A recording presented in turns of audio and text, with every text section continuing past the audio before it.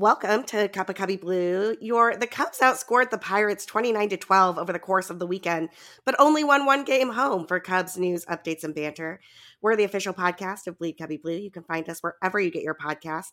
I'm Sarah Sanchez. I write about the Cubs at Bleed Cubby Blue, and yes, I have some sort of cold. No, it is not COVID. I have checked, but y'all are just going to have to bear with me a little bit today. My voice is kind of out of it, but I am joined by Danny Rocket, who can carry both of us if my voice goes out. How's it going, Danny? If there's one thing I know how to do, it's be a designated talker. It's going fine. Not a great weekend for the Cubs. Interesting weekend, but I can't wait to get into it with you, Sarah.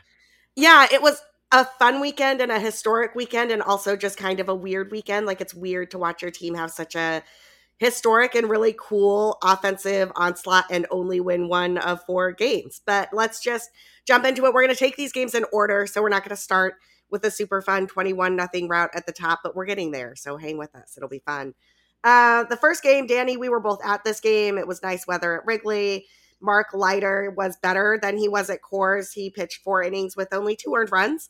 Not bad. I mean, what else can you expect from, what is he, like our 7th starter? Like, technically, if you consider Mills and Miley are on the DL. He left with the lead, but Ethan Roberts just couldn't hold it.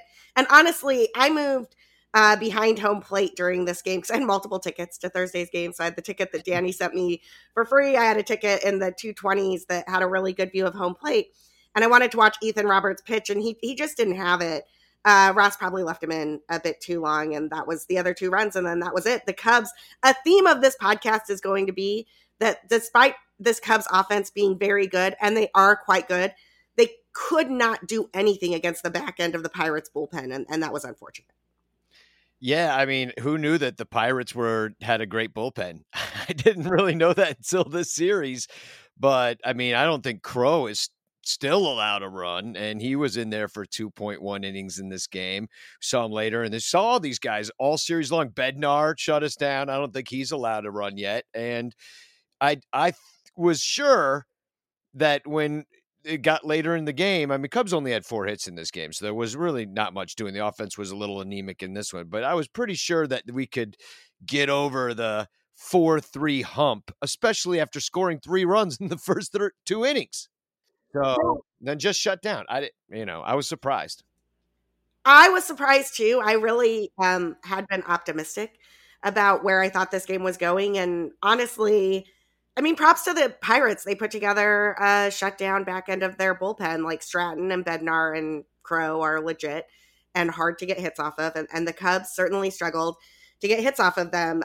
Even though they did get to Bryce Wilson early, they couldn't do anything later in the game. That other bummer about this game, Seiya Suzuki's on-base streak to start his career came to an end at 12 games. But honestly, like, I love that he got on base somehow, some way, be it a walk, multiple walks, hits, whatever, all the way through 12 games. And he's still red hot, as we're going to discuss towards the end of the podcast. His WRC plus is sitting at like 226 or 227. He is still like 120% better than the league average hitter at creating runs. So Seiya Suzuki still rocks. He just doesn't have that nifty on-base streak anymore. I think he's got the top OPS in the entire major leagues right now. Probably. I haven't looked that one up, but I'll trust you on it. Yeah, I just looked it up, and he does. Unfortunately, in front of Nolan Arenado, who we don't really like. We'll see a bunch of Nolan Arenado in the coming days, I'm sure. But first up, yeah, always those Cardinals coming to town. The second game was moved to 7:00 because of the rain. So this was the rare Friday evening start in Wrigleyville. And to be clear, that was a great call. The weather was awful in Chicago all afternoon. My flight out to Denver for work was delayed by like 4.5 hours because of the weather. But I want to talk about something here that is unique. If you live in the Wrigleyville area, you know about it. If you've ever tried to take a Lyft or an Uber to a Cubs game, you know about it. The rideshare rules in and around the ballpark need to be updated. And this is just bonkers. I was trying to get a rideshare to O'Hare at 1:00 when the game was not happening because it had been postponed due to rain. And because I live within 8 blocks of the ballpark, I had to walk down the street with my luggage in a pouring rainstorm to meet my driver at a designated location. And look, if the game has been canceled or postponed due to weather, you should not do that to the literally tens of thousands of people who live in the Wrigley rideshare zone. That is ridiculous. Also, if people have luggage and stuff, can't you just drop them off at their house? They're clearly not trying to crowd up the side streets at Wrigley. I've been to the Wrigleyville community meetings. I know which neighbors are complaining about this and why those rules exist. And frankly, this is one of the dumbest rules I've ever seen in execution. Well, and everything that Wrigley neighbors complain about, I'm always not that sympathetic to, because you knew there was a really old ballpark in the neighborhood that 81 games a year was going to have 40,000 or more fans coming down to see a ball game. And so I'm just like, if you don't, I mean, that's why I moved a mile away from Wrigley. That's why you live close. You want to live by Wrigley Field. There's a lot of us that feel this way that are big Cub fans. I know a few people that live right next door to Wrigley Field. They love it so much. But they, I don't understand this. Not everybody likes it. Well, guess what? I don't want to be like, oh, well, you have to move, but you at least have to understand that 81 games a year, there is a ballpark that you live next to, and you chose that. And you don't have to move, but you have to accept it. Totally. And to be clear, I'm not complaining about there being drop off and pickup points for Wrigley. Like, obviously, it could get super crowded and be ridiculous if everybody was trying to get to the corner of Waveland, Sheffield, Clark, Addison, right? Like, I totally get that. But it seems like, one, those rules should be updated to reflect the reality on the ground. Like, if the game is not happening because of weather, it seems like asking people to walk outside in the terrible weather to the pickup point that is no longer useful is not helpful. Also, I think that zone around the ballpark probably needs to be contracted just a little bit. Danny, you know where I live. I mean, I don't want to give the entire podcast my address, but you are by no means close. I'm not close to the ballpark in terms of like peak traffic. It's probably like a 7-8 block walk. I like doing that walk. I do it frequently. This is not the place that is like getting bombarded by Wrigley Field traffic. So the idea that that is being impacted by those rideshare rules is kind of ridiculous. And I would call on the city, and I will be calling my alderman to fix it. The Cubs scored their runs on a Michael Hermosillo double. Michael Hermosillo looked really good for most of this game, most of this series. Honestly, I'd like to see more of Michael Hermosillo. I don't know what we have to do to get that kid some playing time, but that was it for the runs. DFA Hayward. Well, it's not going to happen. I know. There's not going to DFA Hayward. You asked, what do we need to do? And I have the answer. Well, then Michael Hermosillo is going to be the one to get DFA'd, which is unfortunate because it does not look like Jason Hayward is going to get DFA'd this season. And, then once again, the Cubs had to face down the back end of the Pirates bullpen and could do nothing. It was honestly unfortunate. Yeah, it was knotted at 2 early in the game, and then a couple more home runs given up by Smiley, and the same. The Cubs had 7 hits in this one. It's the same thing. I really thought that there's no way they're going to go down 2 nights in a row and not beat the Pirates 5-4. End up on the right side of this. You're at home, and the crowds. I'll say this much. It's been a little crazy, a little unhinged in Wrigley Field recently. And the weather's been weird, and then it got really good, and then it got cold again. But a lot of cup snakes, a lot of fights going on. Like, the vibe's been off in a way. So it doesn't. And then when I think about it in those terms, I'm like, well, no wonder the Cubs didn't come back. I'm not going to 100% blame cup snakes and fights, but it is distracting to the players out there. If you're more interested in holding giant stacks of garbage than you are in a ball game, I think that affects the vibe of the place, especially when you're in a tight game like a 4-3 or a 4-2 or yesterday's game, which was like a repeat of game 1. But there's a lot of fun stuff happening. Like, there's a lot I didn't understand in this game. Okay. So I get the lefty righty thing, but are you going to pinch it? You pinch it Ortega for Wisdom? Yeah, that was wild. It's weird. And then Rivas doesn't get a chance, even though he's back because of Frazier's appendicitis, which get well soon, Frazier. But, you maybe did that in the wrong order. Alfonso Rivas has done nothing but hit since he's been up. He's actually has the top OPS on the Cubs right now with a very small sample size because they don't let him play. And let's talk about the Rivas situation for 1 second. Rivas is going to be a big part of this great game we get to talk about next. But Rivas is a better defender at first base than Frank Yeah, Schwindel. that too. Yeah. I love Frank Schwindel. Frank Schwindel is hitting great right now. I'm not saying bench him, but you have a designated hitter so that you can keep some of these guys in the lineup. And I feel like you would get fewer errors with Rivas at first, and you can have Schwindel DH. And that probably puts the team in a much better position. Like, I just don't understand why Rivas and Hermosillo cannot buy consistent playing time. And all either of them have done when they've gotten their opportunity is hit and contribute. Yeah. And yeah, I don't get it. Is it like a last chance for these other guys to see what they give them the everyday opportunity? Because let's face it, I mean, Frank Schwindel's new too. So is the only like the veteran on the team is freaking Patrick Wisdom right now. Well, I mean Contreras and stuff, but like, you know what I mean? Like you look around the infield and outfield, you're like new, like half the outfield's new. Jason Hayward's playing a new position, shouldn't even be out there. So, and then the bench is all new. You got VR out there, he's new. Horner's new. There's Frank the Tank's new. Rivas is new. So it's all over the place. A lot of new stuff going on, and like, there's really bad defense going on from VR. I mean, he's making up for it with the hitting, I guess, but whew, it's rough out there. And maybe if you got somebody like Rivas or I don't know, another great hitter right now, Anthony Rizzo, picking him over there at first base, it's going a little better for you.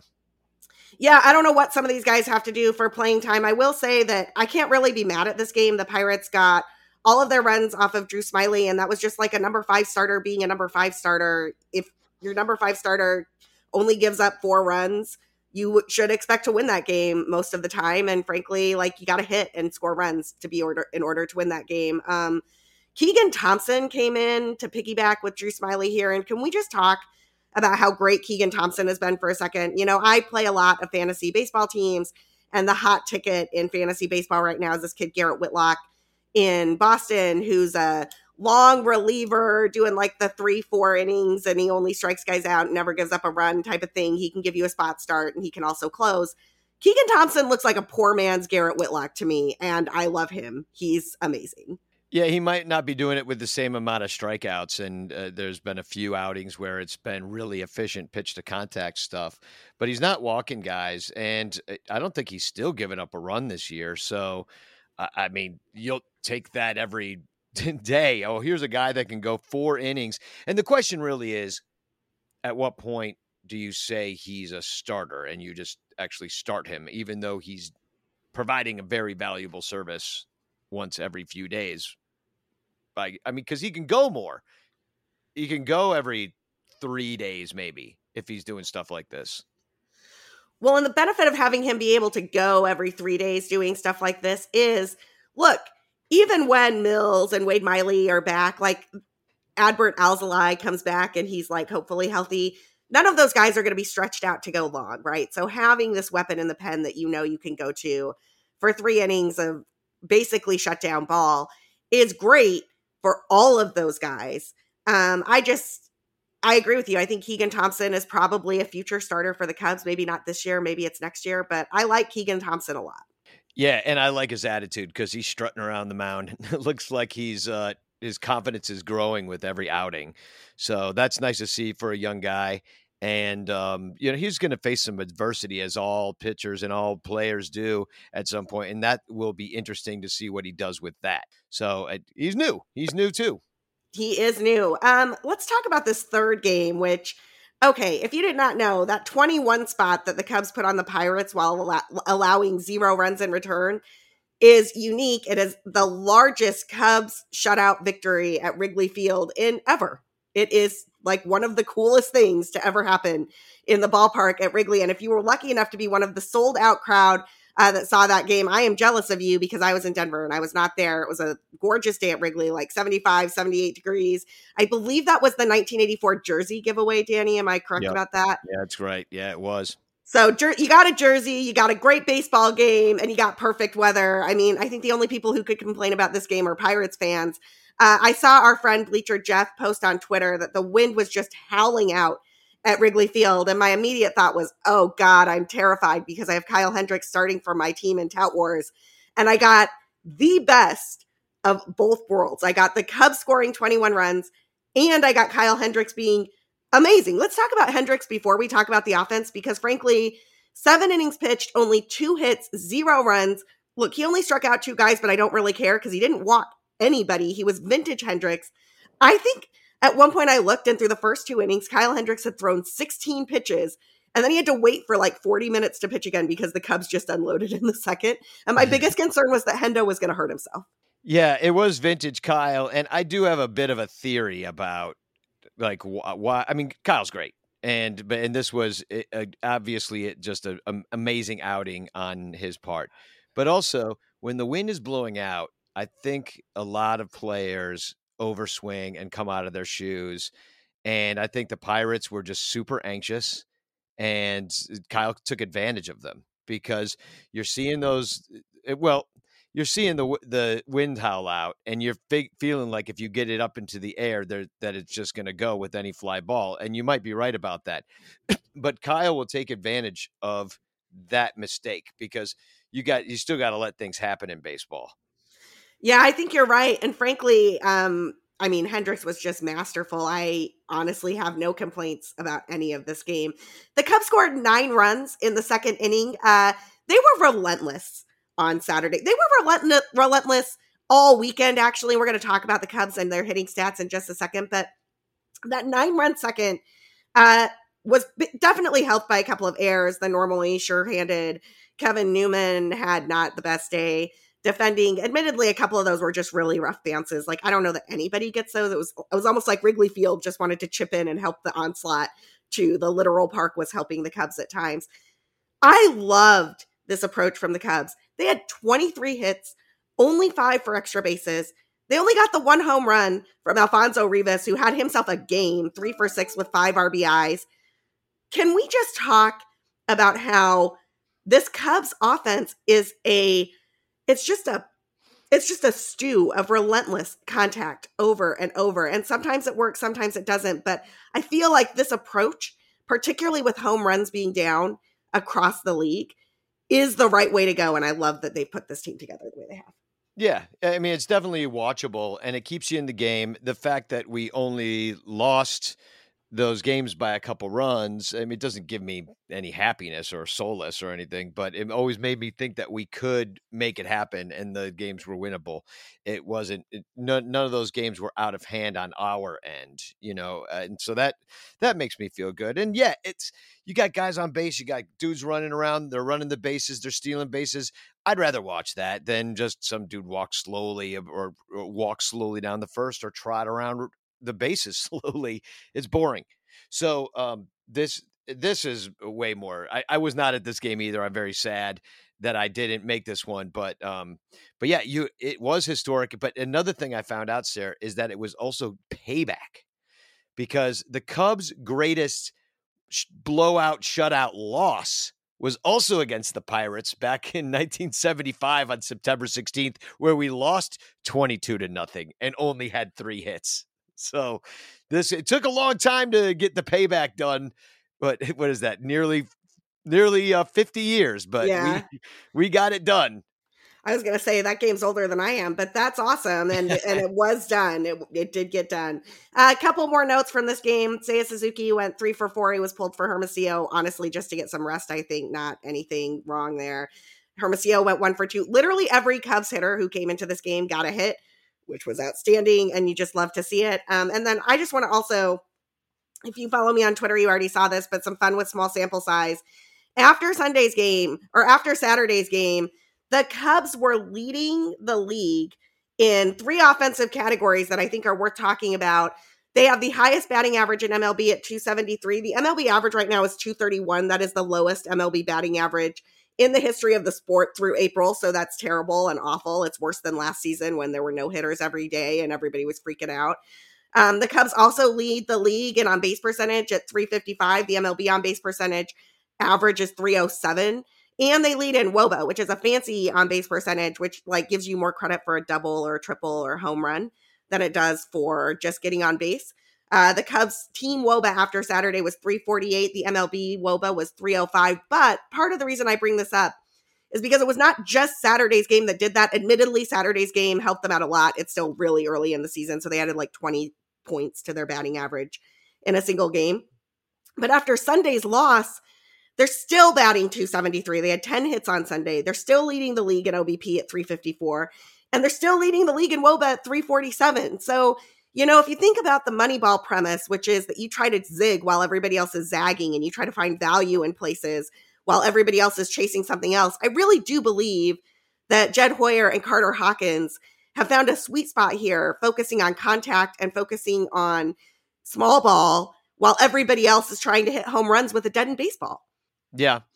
And it's more watchable. It's more entertaining to see, and there's more to cheer about. And I'm all for it. Now, will it work? Well, so far we have a losing record. So, and I wouldn't necessarily blame the pitching, although you can blame some of the starting pitching for a couple of these games. That's for sure. But they've kept us in the game. If you had a really great offense, I mean, if the 21 run Cubs showed up a little bit more often. I mean, they were 2-run Cubs all the rest of the games. So I don't know what I'm looking at yet. Like, who are the real Cubs? Who are they going to score tons of runs? Are they do this all summer? Are they going to be hitting the contact, or there's going to be balls flying around Wrigley Field and getting stuck in the ivy and all the rest of it? I don't know. That would be great. Do the Cubs have the pitching to keep the other team? I don't know. I guess they have to score 2 runs or Right. 1 run, or we're back there. So I'm not sure if it's enough. If we had a lefty, if Alfonso Rivas starts going in there a little bit more and hitting balls over the wall with men on base, and you can score 3 at a time instead of just like nickel and diming everybody to death. See, I want Rivas to play more too, but I honestly don't even think you need to score your runs with home runs or whatever. I do think, though, that you're absolutely right. The Cubs need to consistently be able to score more than 4 runs, because it looks like this pitching staff is going to give up right around 4 or 5 runs a game. And so the offense needs to be able to combat that 4 or 5 runs with 4 or 5 runs of their own in order to stay in these games. And frankly, I like the back end of the Cubs bullpen when they get the ball to them and they get a shot. I think that Michael Gibbons has been great. I think that David Robertson has been great. I think that Rowan Wick looks pretty good in that 7th inning role. But the Cubs have to have a lead in the 6th inning to get it to that back end of the bullpen. Yeah, and they've scored more runs than anybody in the major leagues. But if you strip out the one game, and you take away, I don't know, 20 of their runs, okay, and you say they scored 1 run that game, then you're more of an average run scoring team at that Totally. point. So it's somewhere in the middle of the pack. So I don't know how many other teams have had big blowouts. I think there's probably been a couple more, the hundreds of games that have been played, but still, we scored 21 runs. We lost 3 or 4 to the Pirates. So it's just like, what am I looking at? It's yeah. it's No, good, I'm it's with you. bad. We're number 1. No, we're not, because it's the only thing that matters is wins. Well, I will say that those batting average and on-base percentage numbers would have been higher than the league averages even going into Saturday's game. They wouldn't have been leading the entire league, but they would have been higher than them. So I think that approach is still viable. But you're right. It's got to translate into scoring runs and winning. And if it doesn't do that, then the Cubs need to figure out a way to keep the other team from scoring runs so that they can win. Speaking of which, the 4th game was almost like a copy pasta of the first 2 games. I mean, the Cubs' offensive onslaught continued. They got some hits and runs in the early part of the game. They had 10 runs in this game. And Justin Steele still looks a bit off location-wise. Our friends over at Bleacher Nation speculated that his release point is a bit off. That looks correct to me. I have not looked at the data for that, but just the eye test sort of looks right there. If that's true, that's actually not the end of the world. That's something a pitching coach can work with him on to fix mechanically. He looked better than his game against the Rays. He wasn't missing his spots by quite so much, but he just didn't look like he did through the first 2 starts of the year. Here's hoping Justin Steele turns it around, because honestly, I think Justin Steele needs to be a guy for this team to have any sort of run going over 500. Yeah, well, it would be nice if he was. I mean, we have to remember that he's still young, and so there's, I think, a lot on his shoulders right now. He's technically our number 2 starter in front of Marcus Stroman, and he's basically a rookie. So I know he was out there last year. I don't know if it might have been a September call up in the weird 2020 year too, or whatever that was. But he's brand new, and he only goes the 3 innings. So is he really a starter if that's all they're giving him, the 1 time through, the 2 time through? I mean, he gave up the 3 runs, but it's the walks that worry you and he's not striking anybody out. But I mean, I don't know what we have with Steele yet. I don't understand. I mean, I really have no idea why Keegan Thompson isn't the guy that is starting and Steele's the guy that's coming out of the pen. Like, I don't know the difference between those two, besides one is a righty and one's a lefty, and but I mean, but in their function on the team, and why? Because Mike Montgomery was a lefty, and he kind of did that long man starter sometime thing too, So I think of him in that term. So why he's just slotted in as number 2, and like we're just penciling you in is just the reason is because of a lack of depth in the starting rotation, because the Cubs needed to sign. Well, they needed Miley to be healthy, and he wasn't. But then you go out and get somebody else, and they didn't. I don't even know who's out there at this point. Probably nobody. But I mean, do they bring up Killian at some point to fill in some of this?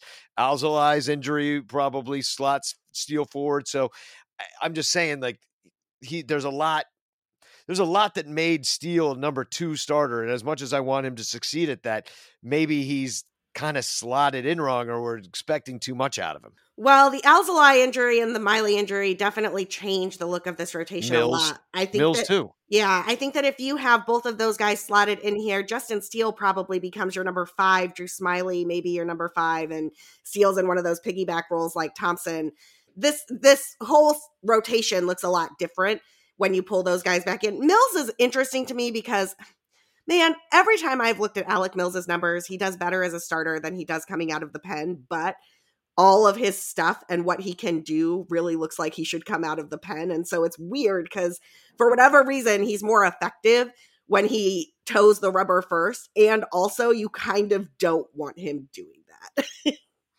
Yeah, well, unless you're going to build it this way, and you basically have, because if you say Miley won't be stretched out, he usually can go deeper into games and give you some innings, but not when you're injured. But if you take the first 2 guys and you say, okay, you got Hendo and Stroman, and you slot it kind of that way, and I know what he's doing, righty, lefty, and let's just give him different looks and whatnot.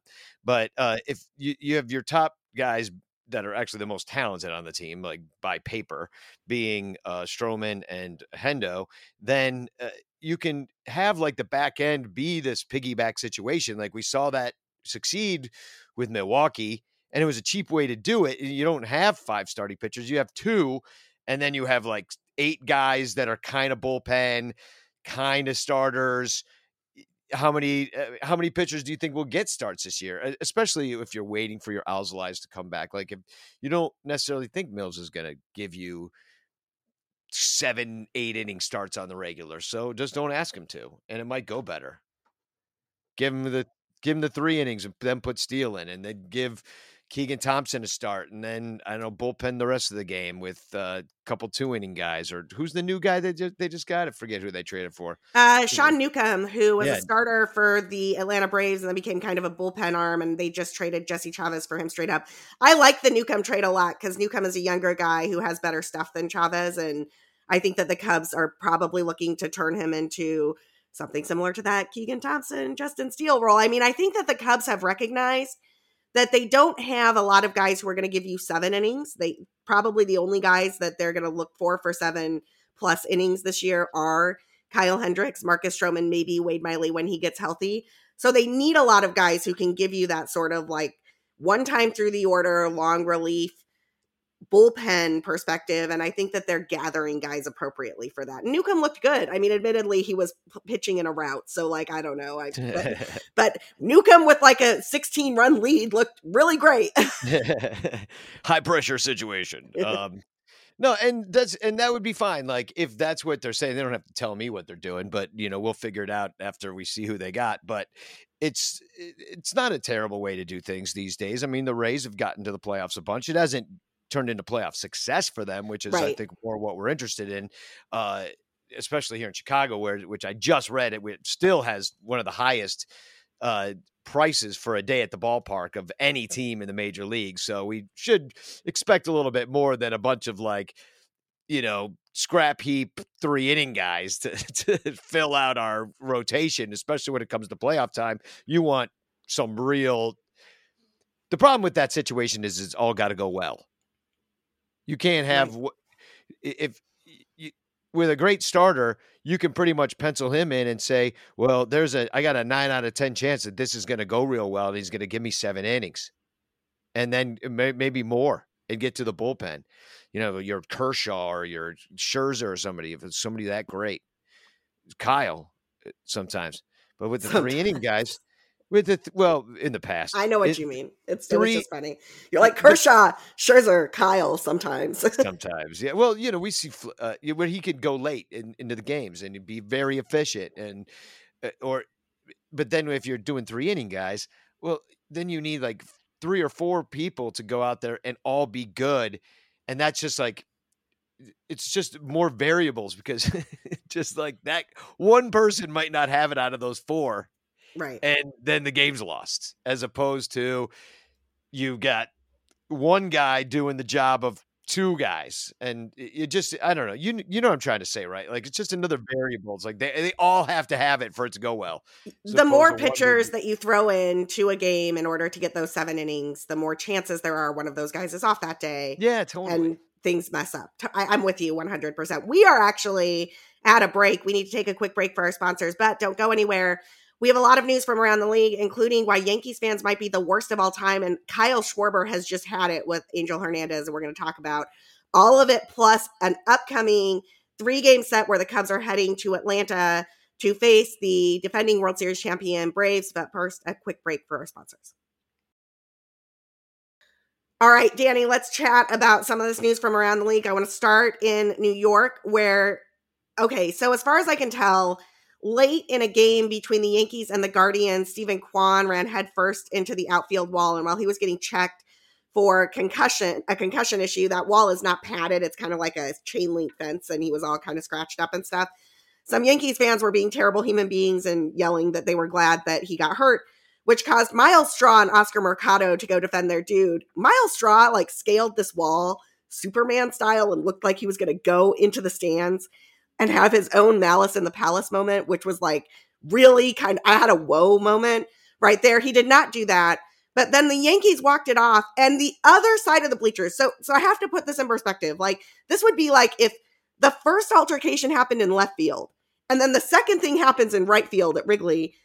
The right field fans, when the Yankees walk it off, start throwing beer cans and water bottles that have liquid in them and all their trash on the field at the Guardians players. And it's 30 different fans throwing things. If you watch the John Boy breakdown on this, he shows you all the people who are throwing stuff here. It was so terrible. It ruined Gleyber Torres' walk-off moment. And I just have to say, the Yankees players came out to the outfield to calm the fans down and tell them to stop sucking. And the guy at the front of all of it was our own Anthony Rizzo. First guy to the outfield, making sure Oscar Mercado's okay, checking on the Guardians players, because Anthony Rizzo is a good dude. Danny, what is wrong with Yankees fans? You spend a lot of time in the bleachers. I have never seen a scene like this. Well, I've spent a lot of time at Yankee Stadium, too, because I used to live pretty close to Yankee Stadium for a fair amount of time, well over a decade. And I could say this. Yankees fans are pretty much all around the ballpark are just proud to be angry jerks. And it's just part of the culture. I've gone there in Cubs gear. I was at the first game at Yankee Stadium, which was a exhibition game with the Cubs right before the actual season started. And that wasn't so bad because it was an exhibition game and actually it was full of Cubs fans, as it usually is when the Cubs come to New York and play the Yankees or the Mets. But, I've been booed just for my gear. I've been this whole crowd of people were harassing me one time. I got video of it somewhere, Yankees fans boo. They're just in my face. There was all these Irish guys. I was like, you're not even from the US and you're booing they're all wearing Yankees gear. I mean, they just love it. The hooliganism. And in center field, I don't know if they still do this, but they stop beer sales. There's some no alcohol. They banned alcohol from parts of the bleachers, and then some of them stop selling it after the 3rd inning. Wow. And the reason they had to do that is because of this behavior. And I said people were unhinged before. I really was feeling that at Wrigley and around the neighborhood. It was the first nice day, and people coming out of their shells, and like, the pandemic and all of it and everything that's going on. And I think people are just feel a little crazy right now. I see it in people's driving. And then I think this is just part of it. So when I see all these Yankee fans freaking out, and this isn't the first time this happens, why they don't sell beer in the fourth. But it's like they're going there to do that. Just like people are going to the Wrigley Field bleachers to make cup snakes, not to watch a game. They're just going there to be violent and get in fights. There were fights that night. We were at the ball game on Thursday in Wrigley, people tumbling down. Somebody's going to die. They're going to break their neck and be paralyzed for life for one stupid drunken moment they had, and that's what's going to happen here. Now, the freaking scaling the wall to try to go fight the bleachers, not smart. Like, I don't think. Word. Yeah, that's pretty much the dumbest thing you do. But there's like a lot of freaking emotions running hot. And I mean, and for the Yankees players to have to go out there, and it's a shame. It's disgusting.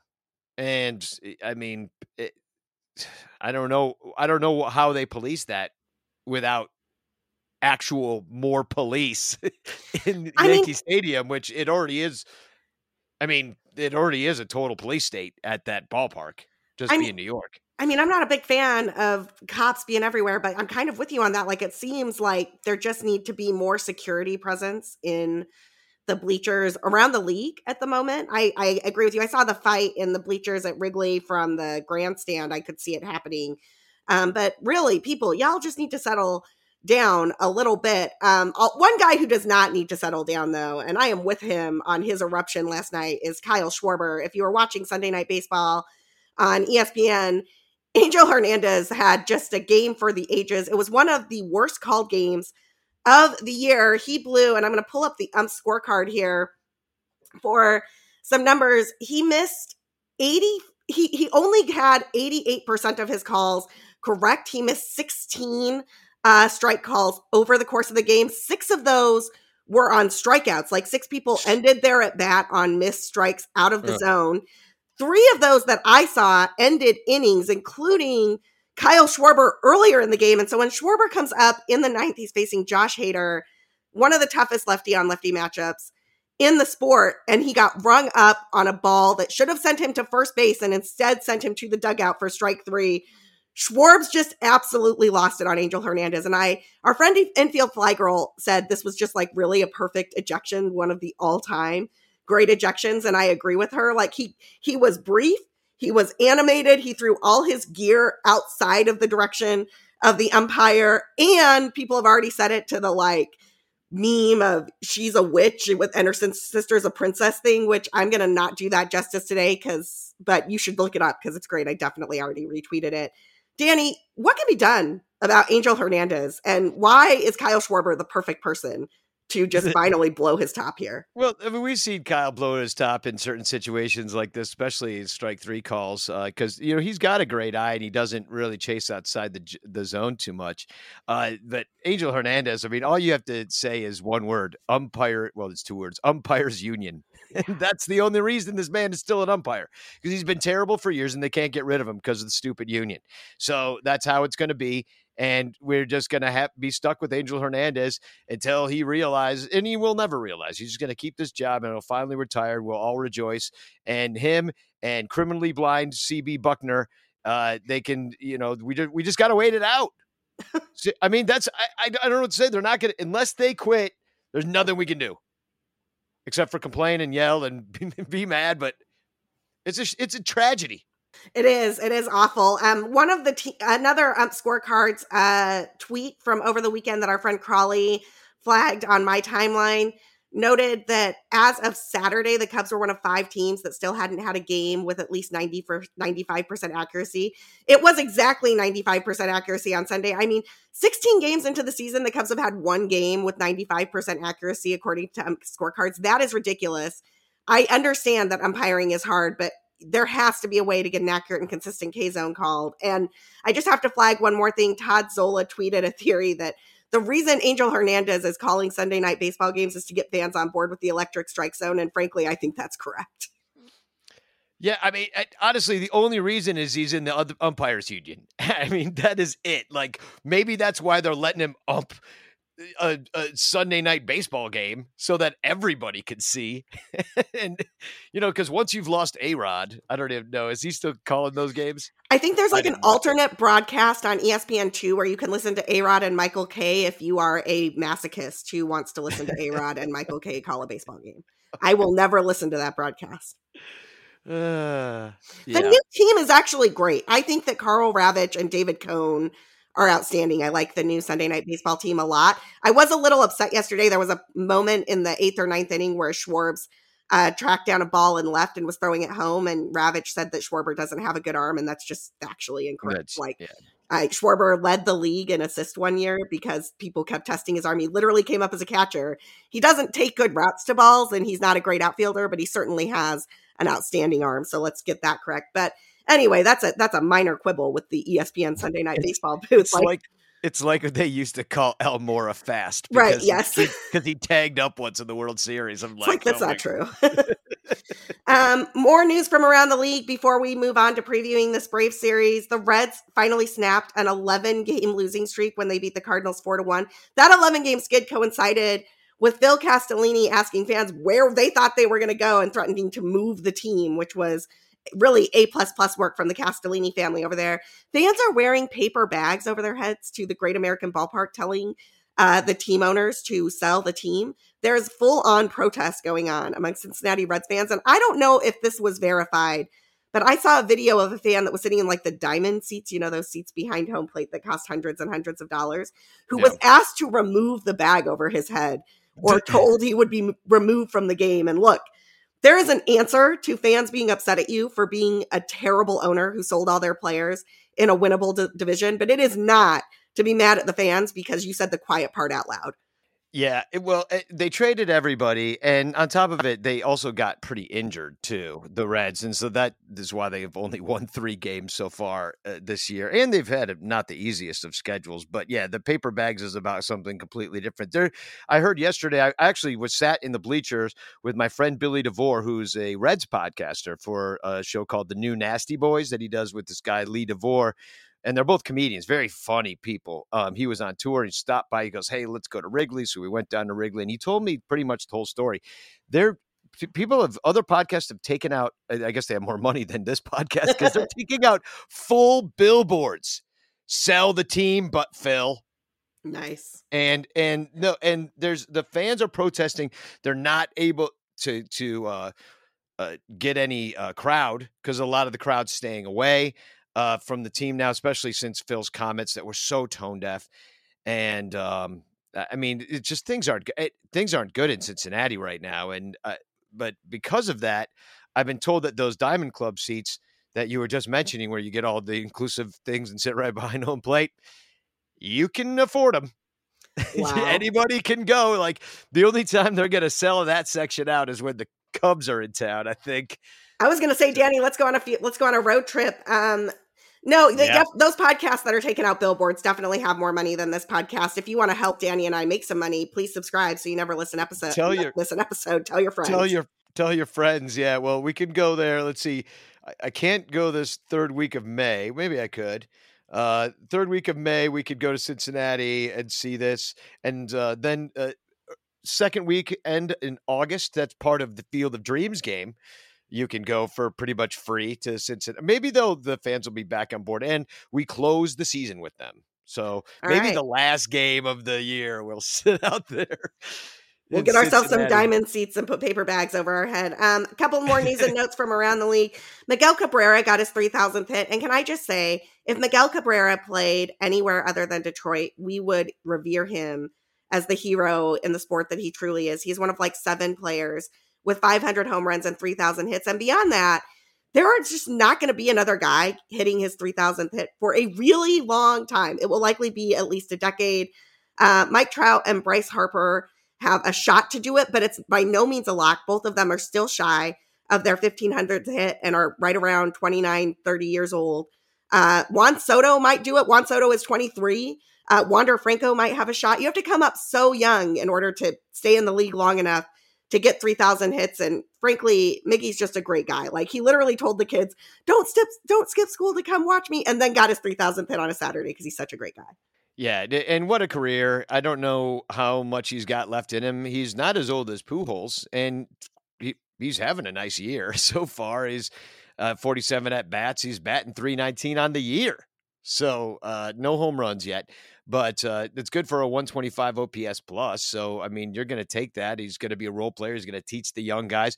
He spent most of his career with Detroit, and I agree that like kind of buried him a little bit, except for maybe a few years where Detroit tried. But, from that's rare too, to see a guy from 15 years with Detroit. That's really cool. He's been there since 2008. Yeah, it's Miguel Cabrera is a great guy. He is a legendary baseball player. When you look at some of the company that he's keeping, it's outstanding. Also, my greatest thing on the internet yesterday was a retweet, and I'm going to forget who put it together originally, but you should go check it out. It is every 3,000th hit that has ever been captured on video. And if you have never seen Roberto Clemente's 3,000th hit and ultimately his last hit, you should just go check out that video because it gave me chills. It was well worth watching yesterday. The Cubs are headed to Atlanta for a 3-game set. The Braves are the defending World Series champion, but they are 7-10. They're kind of going through their own little World Series hangover here. The Cubs are 7-9. Admittedly, the Braves have had a harder schedule than the Cubs have had so far. So my gut instinct is that the Braves are probably the better team here. The Cubs are going to roll out Marcus Stroman, Mark Leiter Jr. again, and Drew Smiley to face off with Max Fried, Charlie Morton, and Kyle Wright. And that just looks like a mismatch off the top to me. But Morton struggled a little bit. Wright is a relatively new pitcher. Danny, what do you see in these matchups? Yeah, I mean, we seem a little bit overmatched, at least as far as the starters go. I mean, but as you said, they kind of stumbled out of the gate. The offense hasn't really been there. It's been there for the Cubs. This is our second road trip, and this is where it gets hard because unfortunately we have a losing record and we haven't been playing the best teams in the world, but now we are going to be playing the best teams in the world, including last year's World Series champion. And hopefully we're catching them at hangover time. Just like you said, I agree. It's maybe they don't get hot. I mean, last year they didn't get hot till halfway through the year too. So the one I did look up some stats on some of these guys, and I saw that Smiley has given up the long ball quite a bit to the Braves, even though he's to some of the Braves players, even though he is was on their team last year. Before he was on their team, they were hitting him real good. So and the Cubs numbers against Charlie Morton aren't great. He's shut us down, our Cubs, numerous times. We don't have a lot to show for it. So it's going to be, I don't know. To be honest, and I hate to say it, I don't have a lot of faith in this road trip.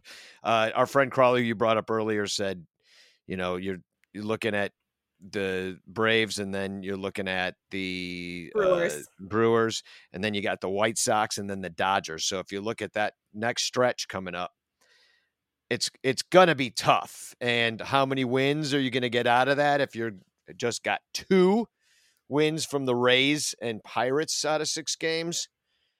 It's, you never know. It's baseball, but I think our best hope is that the Braves are still hungover for the World Series. Yeah, and they don't have Ronald Acuna Jr. back yet. He is on a rehab assignment at AAA Gwinnett, but he will not be back with the team until early May. So you are facing off with a Braves team that does not have their best hitter. I mean, I will say this for Charlie Morton. He has struggled a little bit so far this season. He's 1-2 with a 6.32 ERA, still striking out a lot of guys, but it's possible that the Cubs could take advantage of that, maybe get to Morton a little bit. Fried, on the other hand, has been great. I mean, he has a 1-2 record, which doesn't really look that promising, but his ERA is only 3.5. He's been striking out a lot of guys. He has more strikeouts than Charlie Morton right now. He has 17. And then Kyle Wright has been outstanding. He's 2-0 with a 1.06 ERA and 26 strikeouts. So I really think that this Cubs team, it's going to be interesting to see what they do against the Braves. Let's switch over to the offenses for a minute. These are 2 teams that can hit and will hit. I run these numbers before every series. I'm still running full season numbers right now because both of these teams only have 16, 17 games under their belt. Once we start getting into the land where they have more than 20 games, I'll look at 15 game sample sizes. But the Braves, all of the following Braves have a WRC plus over 120 for the season with at least 20 plate appearances right now. Matt Olson, Ozzie Albies, Austin Riley, Marcelo Zuna, and Travis d'Arnaud. And do not forget that the Braves have a Cubs killer waiting in the wings. Our old pal, Orlando Arcia, is hanging out with the Braves, and he has done damage against the Cubs for years. So even though his WRC plus is at 112, I had to include him on this list. Do not mistake this Braves team for a team that is going to just be a bunch of easy outs. They are not. No, they're the freaking World Series champions. Yes. So it's it's going to be rough. This is one stadium that I have not been to that I would really love to check out, because is it not the newest? I think it is the newest, actually. Yeah. The Braves have had like 3 different stadiums in my lifetime, which frankly I think is appalling. Stupid. It's ridiculous. But yes, I do believe Truist Park is the newest park. Yeah. Yeah, they're going to be a tough team. If we can get a win out of these 3, I will be happy. And if I was going to guess which one it is going to be, I'm going to guess that it's going to be Stroman's start. I think he's going to put it together. Yeah, I hope he does, because Stroman has kind of struggled in the early going. Truist is also kind of weird. It can play like a real hitters friendly park depending on the weather out there. So keep your eye on the weather in these Braves games. As for Cubs, who are still hot, obviously that Saturday game helped a lot of them, but we have a lot of Cubs who are still just riding a really hot start to the season. Seiya Suzuki, as I mentioned earlier, is still rolling out there with the WRC plus well over 220. Ian Happ is still channeling MVP. Happ, keep it up, Ian. We need you to be MVP Happ this season for the Cubs to have a chance. Wilson Contreras has been great so far this season. Nico Horner really heating up during this homestand.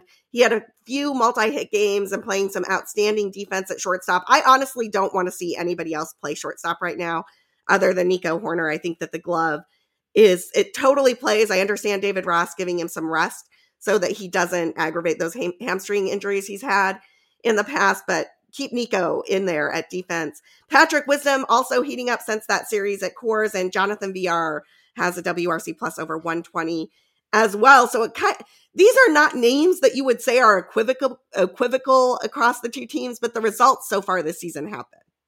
Yeah, well, they're hitting the ball. They're putting it in play. It's dropping in.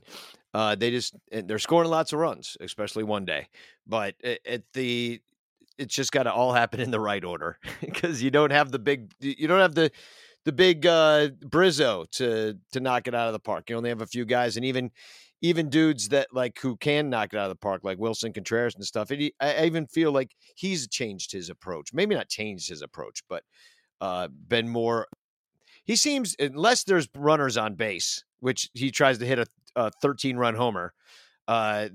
He's smacking the ball around, and his spray chart looks pretty good too. He's going with balls, and as opposed to, I feel like he feels all the pressure to be the slugger on this team, and he doesn't really have to be. We don't need it. If there's just all he needed was a single yesterday, and he didn't do it. He swang out of his shoes for no reason. So that's if they can nickel and dime these Braves starters and keep being this kind of death by 1,000 cuts offense, and could bring that to Atlanta, keep that, maybe the warm weather down there. It is warmer there.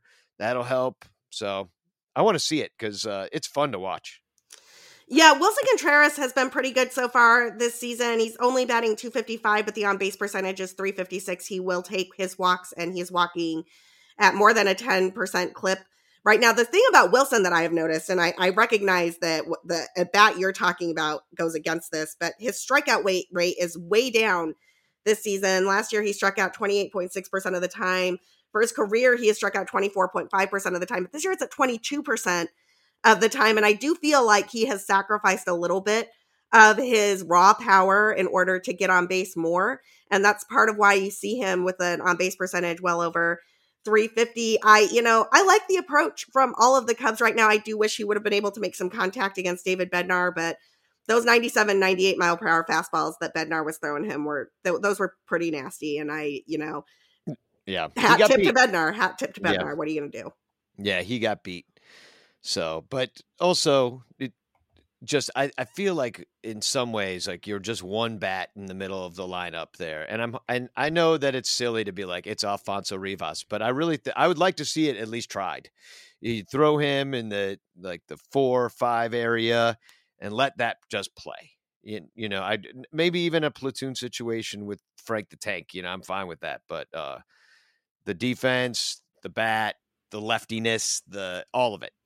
Yeah, I like the idea of Rivas and Frank the Tank platooning and one of them DHing and one of them playing at first. If the Cubs decide to give Alfonso Rivas more playing time, like Danny and I desperately want, you will hear about it here on Cup of Cubby Blue on the next episode when we look back at the Brave series and look ahead to a 3-game set against the Brewers. Danny, in the meantime, where can people find you and your baseball takes?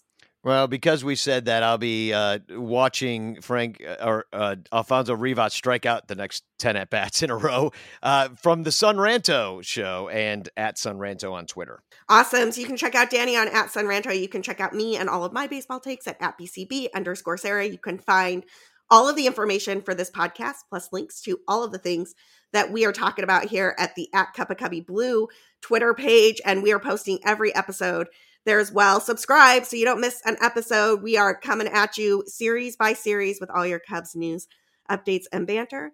And we'll be back next time with a look back at how the Cubs did against the defending World Series champion Braves. Till then, bye.